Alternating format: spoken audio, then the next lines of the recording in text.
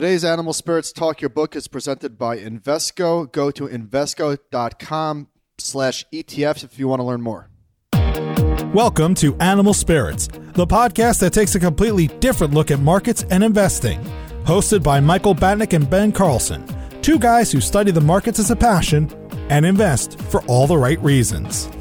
Michael Batnick and Ben Carlson work for Ritholtz Wealth Management. All opinions expressed by Michael and Ben or any podcast guests are solely their own opinions and do not reflect the opinion of Ritholtz Wealth Management. This podcast is for informational purposes only and should not be relied upon for investment decisions. Clients of Ritholtz Wealth Management may maintain positions in the securities discussed in this podcast. So today we're going to talk about Invesco's S&P 500 Low Volatility ETF, ticker SPLV. And I was pretty surprised to learn that the two biggest symbols or the two biggest products on this name only have $30 billion. And for some context, IWM, the Russell 2000 ETF, has $42 billion. And again, these are large cap names with $30 billion in it, as opposed to the Russell 2000 with which 42 in it. I would love to know what the impetus was for starting these funds, because the three biggest funds in the space, two of them from iShares, one of them from Invesco, all came out in 2011. I think Invesco moved first. Yeah, I think they were, and then the other ones followed along, I guess. But it's interesting because doing some research on the low volatility anomaly, it's interesting. Some places call it a factor, others call it an anomaly. I think low volatility is called an anomaly. And the main idea, for those who don't understand, is the fact that finance theory would tell you that risk and reward are attached to the hip. So therefore, a lot of academics use volatility as their main way to measure risk. And so you would think higher risk, therefore higher volatility, would lead to higher returns, which is not the case. And that's kind of the CAPM model, which a lot of people learn. And I think we did a lot of learning on that in our CFA textbooks. It basically doesn't work in the real world. And all the studies have shown that low volatility stocks tend to actually outperform high volatility stocks, and we're going to get into some of the reasons for that later, but that's kind of the main idea. Not only doesn't it work, it's literally backwards. Right. High volatility stocks vastly underperform, and we'll talk about that a little bit. I think part of the reason is that some people have posited is that it's not just that low volatility stocks outperform, it's that high volatility stocks massively underperform, and just getting those out of your portfolio actually helps. So the other interesting thing in researching this a little bit was Fisher Black, who is well known in the academic circles. I think he actually won a Nobel Prize for the Black Scholes model.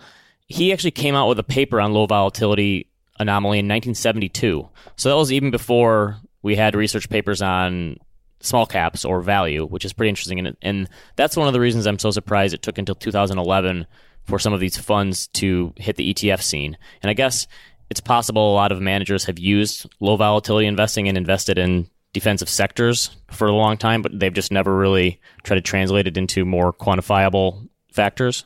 Was that a question? I'm just saying it's interesting that it took so long. I think it's one of those other things, like a lot of actively managed funds have been closet indexers for years, charging higher fees, and it's just that it took the investment industry a long time to come around to the point where it makes sense to do this for a lower cost. So their timing was really good in launching this.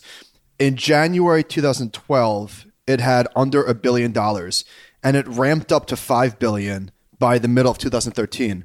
And I think one of the reasons, if memory serves, is that a lot of the stocks that happened to be in this portfolio, particularly utilities, had an incredible run. Which is kind of interesting because you would assume that these more defensive names would do better just in bear markets. And when we get to our interviews portion of the show here, we actually asked Nick Kalivas about this. But part of it is not only doing well when things are going poorly, but they can also have their time in the sun when things are going well. And low vol for a long time was the best performing factor for a lot of the years in the bull market, which is surprising to some, I would imagine. And I remember early in 2013 in March when we finally took out new highs, and there were so many articles that this market was being led by quote unquote defensive names, by consumer staples, by utilities, by real estate, by healthcare. And that was like sort of the canary in the coal mine, which obviously in hindsight turns out to have been ridiculous. But why don't we get into this interview with Nick, and we'll be back after that with some more commentary. Today we're talking to Nick Kalibas, Senior Equity ETF Strategist for Invesco, and we're going to focus the bulk of our attention on the low volatility factor and specifically the Invesco fund with ticker SPLV, the low volatility fund. So, Nick, real broadly, explain to us and the viewers and the listeners, what is the low volatility premium and why should it offer a premium to investors? Let me kind of start broadly here. The low volatility factor is actually an anomaly that turns modern finance kind of on its head because it says that there is no linear relationship between risk and reward. And that dynamic is very contrary to kind of what you learn when you're in finance class. So CAPM. CAPM doesn't work. It does hold between Stop the assets. It does hold between asset classes like stocks, bonds, commodities, real estate. But within an asset class like large cap stocks or small cap stocks, you'll find that lower risk stocks actually outperform. Which is literally the opposite of what it says. Yes. The return of stock in this theory should be a function of its beta. And higher beta stocks should have higher returns, and we know that to not be the case. And we know that not to be the case. Very flushed out empirically. And so you might ask me, so why does that happen? Well, it's a combination of behavioral and structural dynamics that are present in the market. So we talk about three, the first one being the lottery effect. And that's, we all know that lotteries, you're going to lose money doing them. But nonetheless, people every day play. Millions of dollars every week are essentially staked on lottery. And we think that essentially investors treat high-risk stocks that way. They're willing to take a set amount of money, buy a riskier stock, and essentially hope that it pays off. And so by doing that, they overprice risky stocks and they underprice, or lower risk stocks are actually underpriced in the market. So that's one of the behavioral dynamics. The second one rolls back to academia, and it's this idea that essentially what you want to own is the market portfolio. And so if you want to get a return higher than the market portfolio, you should borrow. You should use leverage and leverage up, and that's how you're going to earn a return above the market. But the reality is not everybody can use leverage. There's restrictions on leverage. So here again, they buy higher risk, higher beta stocks. Those stocks get bid up relative to lower risk stocks. And essentially what happens is low volatility stocks outperform because of their relative cheapness in the marketplace. So is this like another form of the value factor, or is this totally separate? It is another factor altogether. So is it a cousin, or you're saying not even really? I would say not even. I think once I'm removed. Using that to just kind of explain the idea on why it can generate return, but I think that they would be two separate factors, and we can get into that one. And I think one of the interesting things that we see, because we follow the other factors as well, and so you see something like when we have the sell-off we had at the end of 2018, and a lot of the low vol stocks end up being momentum names. So how often does it shift where we have, obviously there's always going to be maybe some overlap between different factors. It's hard to get that out of the way, but how often does low vol sort of shift and like a chameleon and get into these other factors depending on the environment? Or what other environments will it act like other factors? Or do you think it just always kind of stands alone? Well, I think there's like kind of a correlation causation type of issue that goes on when you're looking at other factors. And so there are time periods where the market may dictate low volatility looking like it has in other factors. So, to your point, if you get into a bear market, that's kind of when low vol pays off. And it's going to look like momentum because it's holding the strongest stocks that are present. But in a bull market, if you go the flip side of that, what's going to happen is those low vol is going to be lagging, and you're going to show a very large negative exposure to momentum. So market conditions can play a role, but I think that the other factors that you see are actually byproducts of the portfolio. So when you're doing the stock selection process, you have the lowest risk stocks that are available in the universe.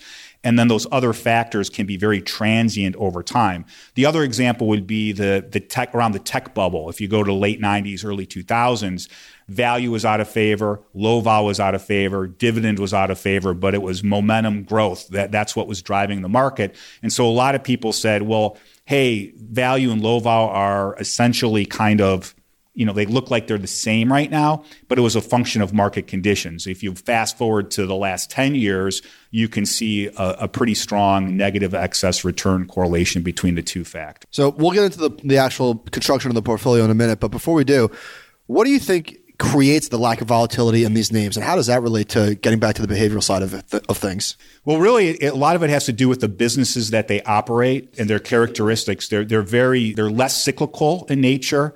They tend to be companies that have, strong or healthy balance sheets to them.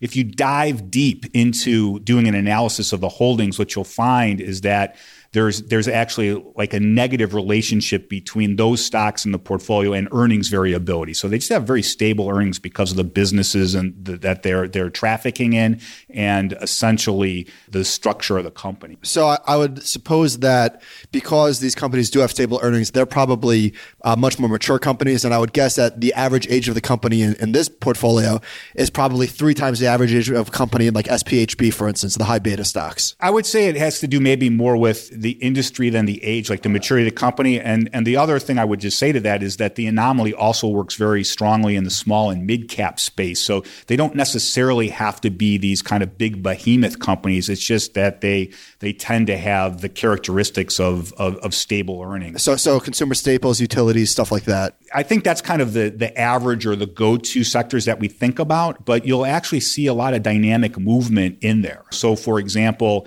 REITs have been anywhere from less than 3% in SPLV to up to 20 now. We've had periods where utilities have been 30%, and there was a period where they were under 3 for a while. Now they're back up into the 20s. So it just depends kind of what's going on in the economy, what's going on the companies, and that tends to spill out what's going on. But I think generally speaking, what you're saying is true. You'll see on average more utilities, on average more staples, on average more REITs. And is that the same up and down the cap spectrum as well? So you talked about the small and mid cap as well that it works. Is it pretty similar there in terms It's similar, but I mean, it's interesting. You've seen maybe carry a little more financials more recently. So I remember, I think it was either 2013 or 2014 where utilities were as expensive as they'd ever been because of where interest rates were. I think people are using this sort of as a bond proxy. And so you had people hollering that SPLV was so over-levered to utilities at a time where valuations were. But to your point, that's not stat. I mean, that could change. That's true. And I actually, across my desk, the question of valuation and factors comes up all the time.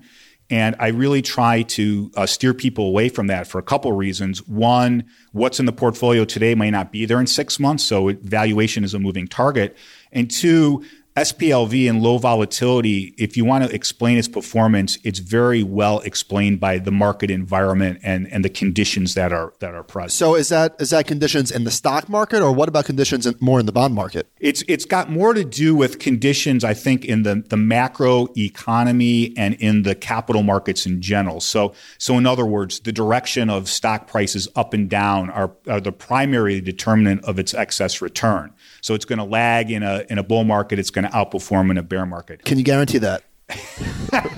Can't guarantee anything, but on average, that's what we see happen. Good answer. So in terms of like the macro side of things, how related is low vol to something like interest rates? So could you make the case that, well, interest rates fell for 35 or 40 years, did that have an impact on low vol, or do you think that's another correlation causation thing? That's another correlation causation thing. And so one of the things that I try to bring out, and this seems to run against, a little contrary to the popular sentiment out there, is actually when interest rates are rising, stocks are usually rising. The economy's good. And when interest rates are falling, the economy is usually bad and stocks are struggling. And so low volatility tends to pay off like, a bond does or a note does, but it's actually being driven by the conditions that are present in the market or in the economy in general. So that could be like sort of a double tailwind when interest rates are falling because the economy is struggling and stocks are going down, so then it's more competitive than bonds and it's more defensive than the overall market. So I guess it does make sense that SPLV would do better in a defensive market. Yeah, I mean, that's kind of the line of reasoning we try to tell people. And so when you have something like the end of 2018 where we see this huge whoosh down in the markets, how correlated to the performance of the fund or the performance of the overall market are the flows into a product like this? Like, did you guys see a huge spike in flows just because the market was going down? Unfortunately, I mean, we have clients who kind of own SPLV as a long-term solution, and it's a very strategic holding. But we also have a lot of people who are tactical. So yes, indeed, in the fourth quarter, SPLV had north of 800 million inflow. People were kind of chasing the performance. If you roll back to 2016, when the S&P kind of broke out of its trading range from 2015, early 2016, you had that kind of sideways chop.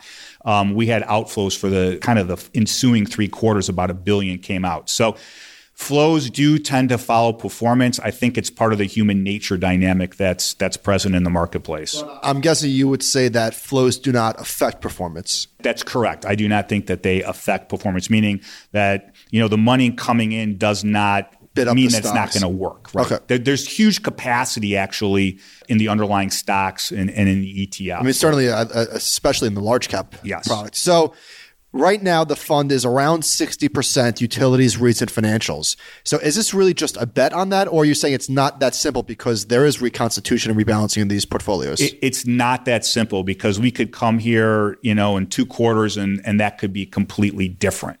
If you go back and look at the low volatility quintile in 2007, it was north of 30% financials, and then in 2 quarters later, it was less than 2%. So they can be very dynamic and move depending on what volatility is doing in the market. So because it can do that, where does this fit into a portfolio? So it actually fits in a couple spots. I think one, a lot of times it can be used as a substitute for bonds in terms of trying to provide risk mitigation in a portfolio.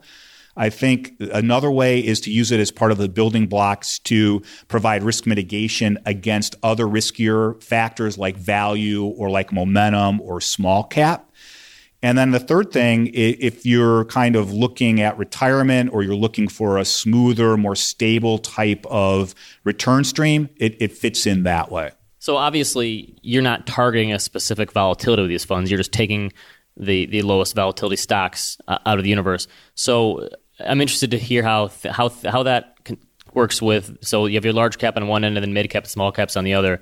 Mid caps and small caps tend to be more volatile. Is that the same relationship in low vol? Those mid and small ones are even more volatile than the large cap low vol? Yeah. So what will happen is they will have less volatility than, let's say, the S&P 400 or the S&P 600, but they'll still carry more volatility than what you see in SPLV. Yeah, that's correct. So can we talk about the actual construction of this portfolio? So just walk us through how this works. So it's pretty straightforward. I mean, what happens every quarter is that the constituents in the S&P 500 are ranked by their trailing 1-year volatility. And so you get a list, you get a stack rank, you pick the 100 with the lowest volatility. And is that simply standard deviation? Standard deviation of returns, yes. Pick the 100, you then weight them by the inverse of volatility. So the stock with the lowest vol has the highest weight. And you do that every quarter. And it's on kind of the Feb, May, August, Nov calendar. Any sector constraints to that list? No, there are no sector constraints. The whole premise is trying to essentially grab that low volatility anomaly and hold those lowest risk stocks. And what would be the average turnover in a quarter? Obviously, it's going to change depending on market dynamics, but on an average year, how often are the names shifting? So if you look at it on a quarterly basis, I would say on average you're looking around 15. So some quarters we might be down 12. In a quarter where there's a lot of churn and excitement in the market, you might get up to 20. But I'd say on average about 15 names a quarter, so like 60% or so is what the prospectus turnover number would be. So turnover is fairly high, but what are the benefits of getting this low volatility exposure inside of an ETF wrapper? That's really it. You're shielding yourself from the capital gains potential that would happen if you did this by yourself. It's really the fact that the ETF wrapper is giving you a real efficient way to trade. The in-kind redemption and creation process shelters you from capital gains. So there's a lot of factors and a lot of competition. How do you think about it, or how do you explain to your clients why they should be in SPLV versus a competitor product? The biggest competitor out there is actually minimum variance or minimum volatility. And we think low volatility is better for really 2 reasons. One, you are capturing the anomaly. Minimum volatility or minimum variance is a portfolio construction methodology. It's using an optimizer to kind of pick those stocks and combine them together. It's looking at kind of, covariance, matrices, and that type of thing. So you'll actually see a lot of risky stocks in a minimum variance portfolio, but they're combined in a way which lowers the portfolio. So you don't have the anomaly. The second dynamic is really related to the fact to run the optimization and have a commercial result, you have to have constraints. And if you have constraints, what happens is if a sector gets in trouble, minimum variance or minimum volatility can't get out of the way. So if you think back to the tech bubble, where tech was north of 30% of the S&P, it can only go 5% less than the parent index, and so you're riding it down. Same situation in the financial crisis. And so what really happens is you have better risk mitigation in low volatility. So the down capture is less.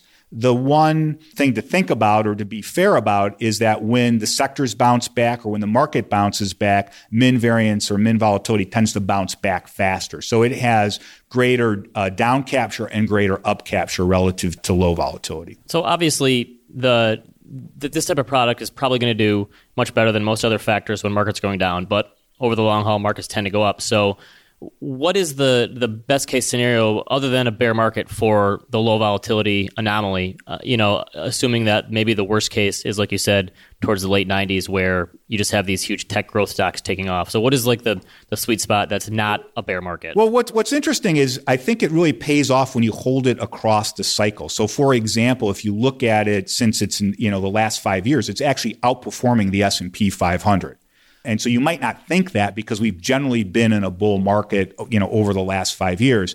The way it wins is it doesn't have as much to make up for after the markets are down. So if you think about return math, if the market's down 50%, it's 100% to get back to where you were. So if you only fall 75% of that or 50% of that, you have less of a hole to climb up on. And that's really how it tends to win over time. It's just, it's taking the edges off, and that's equating to excess return. So yeah, we always say that volatility is a tax on your portfolio. So if you're up 10 and down 10, you're not flat, you're down 1%. Yeah. So that's how this works. That's exactly what's going on there behind the scenes. All right, Nick, thank you so much. Any final thoughts? No, this has been great. I've really enjoyed it. I think we got a lot across. All right, great. Thank you so much for coming on.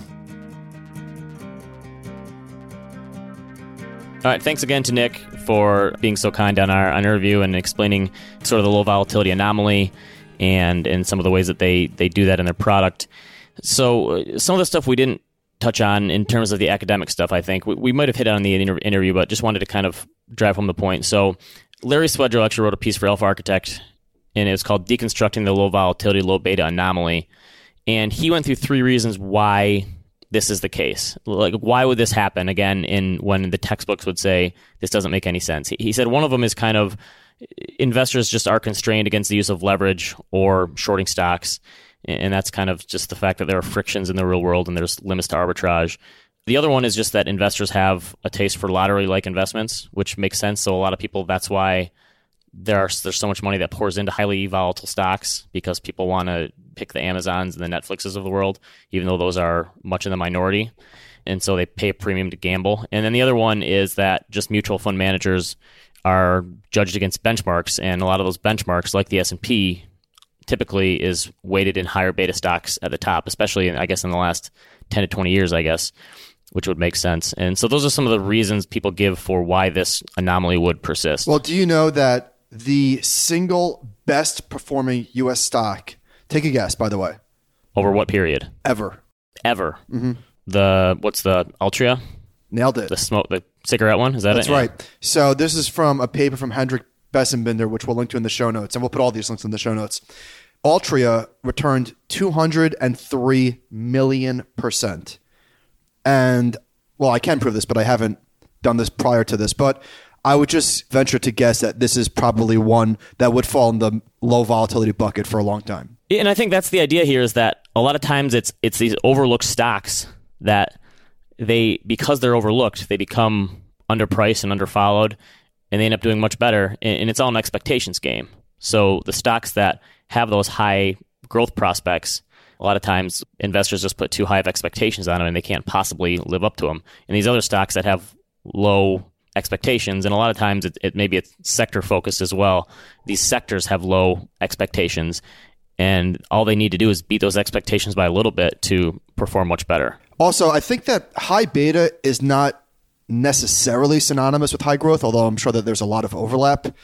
And that is where typically the biggest winners are found, the Netflix and Amazons of the world. But as a group, they struggle because I think it's an expectations thing. So I looked at a research paper by AQR called The Low Volatility Anomaly, Market Evidence on Systemic Risk versus Mispricing. And so the nerds have, and I say that with respect. No, if you read the name of that paper, it's a pretty apt description. Okay. And so they debate whether this is a mispricing or a risk factor. And so what they've done is they created a long-short portfolio, and we'll link to this in the show notes, this particular chart that I'm talking about. And they say the IVOL factor is negatively contemporaneously related. Wait, was contemporaneously really necessary? Related to the market return. That when low vol stocks outperform high vol stocks, market returns are relatively low. Conversely, high vol stocks outperform when market returns are relatively high. And this analysis suggests that the return predictive power of vol is best explained by a market mispricing rather than by some pervasive risk factor. So what they did was they did a regression, if I read this paper correctly, against the well-known factors, size, momentum, profitability, and value. And they said that it is not necessarily overlap, because I think a lot of people assume that low vol is sort of value and drag, but that's really not the case. So that's kind of the other side of this. AQR is on the side of low vol. There was a book put out by Larry Swedroe and Andrew Birkin called Your Complete Guide to Factor-Based Investing. And they show that over the last 50 years or whatever, the most defensive stocks, so low vol, low risk, have delivered higher returns and higher risk-adjusted returns. But they actually were kind of on the fence and thought maybe the money pouring into the factor or the anomaly and the fact that it's much higher valuation now than it was in the past, they kind of are still questioning whether it deserves to be in the same discussion. And maybe that's one of the reasons, A, that it's worked, and B, that it took so long to get there, because some of the people don't agree with it. And I think from our talk with Nick, that makes sense, is that because of the rebalancing mechanism in the space, you get these different factors at different times. So one of the reasons low vol, so the SPLV was down, I think, less than 1% last year versus the market being down. I think it was down 18 basis points actually in 2018. The market was down 4.4%, the S&P. It actually ends up going into like momentum names when the market's going down, and those defensive stocks turn into momentum stocks. And so people say, well, they're becoming more highly valued, but then it can kind of change its stripes like a chameleon when the market's doing better and kind of go back to maybe those higher quality, lower valuation names. So I think that's one of the benefits of this strategy. And so I think trying to take the valuation and compare it to the past doesn't take into account the fact that it's going to eventually rebalance and recycle and change some of those names, and the valuation can change over time. Yeah, right? Getting back to 2013, and I think maybe even bleeding to 2014, I think that Campbell's Soup was like the poster child for low volatility, historically expensive names. And people were railing against the low volatility ETFs because one day when this low volatility bubble bursts and the market realizes that utilities and consumer packaged goods should be trading at whatever. Anyhow, to your point, that turns out not to be the case, because it's not like they're buying and holding utilities. Right. Yeah, the entire time. It's not static. It can change. And obviously, as we talked about in our discussion, those sectors definitely have historically been the ones they've gone to, but I think it changes. And that's not to say it's the perfect factor that's always going to work, because obviously these things are cyclical. And the fact that it's done so well in the past few years, just for mean reversion alone, I would probably say maybe it won't do so well going forward. But even looking out over the past year or so, it's actually outperformed the S&P by like almost 10%, which is pretty crazy. Obviously, that period in 3-month period in December, ending in December, helps. But I think it works as a good offset anytime you're thinking about diversifying your portfolio. When you can sort of add a lot of these factors together and they perform differently, I think that's actually a net positive in terms of your overall portfolio volatility. Getting back to AQR, they concluded that our results indicate that the abnormal returns on low IVOL stocks most likely arise from market mispricings associated with certain characteristics of low volatility companies. That is, investors appear to prefer high volatility stocks to low volatility stocks. So do you see a world where this ever changes beyond during a bear market? Well, or is this one of those behavioral mispricings that will always be there? Well, getting back to what I just said, that investors appear to prefer high volatility stocks to low volatility stocks, I think that's a permanent feature of the market. And maybe this is just one silly anecdote, but I think this is fairly representative of how people invest when they're picking stocks. When I was trading, I never went to like AT&T or Verizon or Colgate or Procter & Gamble ever. It was always Netflix, Tesla, Amazon, Chipotle, whatever, names like that, where you can make money quickly. So I think that investors' preference is probably not going to change anytime soon. And in conclusion, or AQR's conclusion, they said, contrary to fundamental expectations, researchers have found that a strategy of buying previously low volatility stocks and selling previously high volatility stocks has historically generated substantial abnormal returns in U.S. and international markets. It is kind of interesting that you've talked in the past about trading 3 times leveraged bank ETFs or whatever. Like, they don't have any ETFs that are 0.5, right? Where it's, I guess you could do that on your own by having half in cash. Wait, did you just come up with create that's something? Brilliant. So we're going to give you like 1/3 the beta of Duke Energy. How exciting would that be? Yeah, and no one would ever invest in it. But that's kind of the point here, is that maybe lowering that risk is actually a good thing for people instead of going the high octane route of tripling it and just going for the quick profit. And I guess that's the point, is that it's more about having patience and allowing these things to work out over time. I think we just cracked this code. We solved the puzzle. People prefer excitement to boredom, and so I think maybe that's why this anomaly can persist in the future. Obviously, I think we haven't even spoken about timing the factors, which is probably something that we are strongly anti. But maybe the anomaly persists, for the rest of our lives. Obviously, with periods of underperformance. Yeah, just like all the rest. So again, thanks to Invesco and Nick for coming on to talk about this. Again, we think this is kind of an underfollowed, underrepresented factor or anomaly in the quant space that's finally getting some love, it seems like. And maybe that love will lead to underperformance, but it's definitely something to look into, and we think it's definitely interesting and something people should check out. All right, thanks for listening.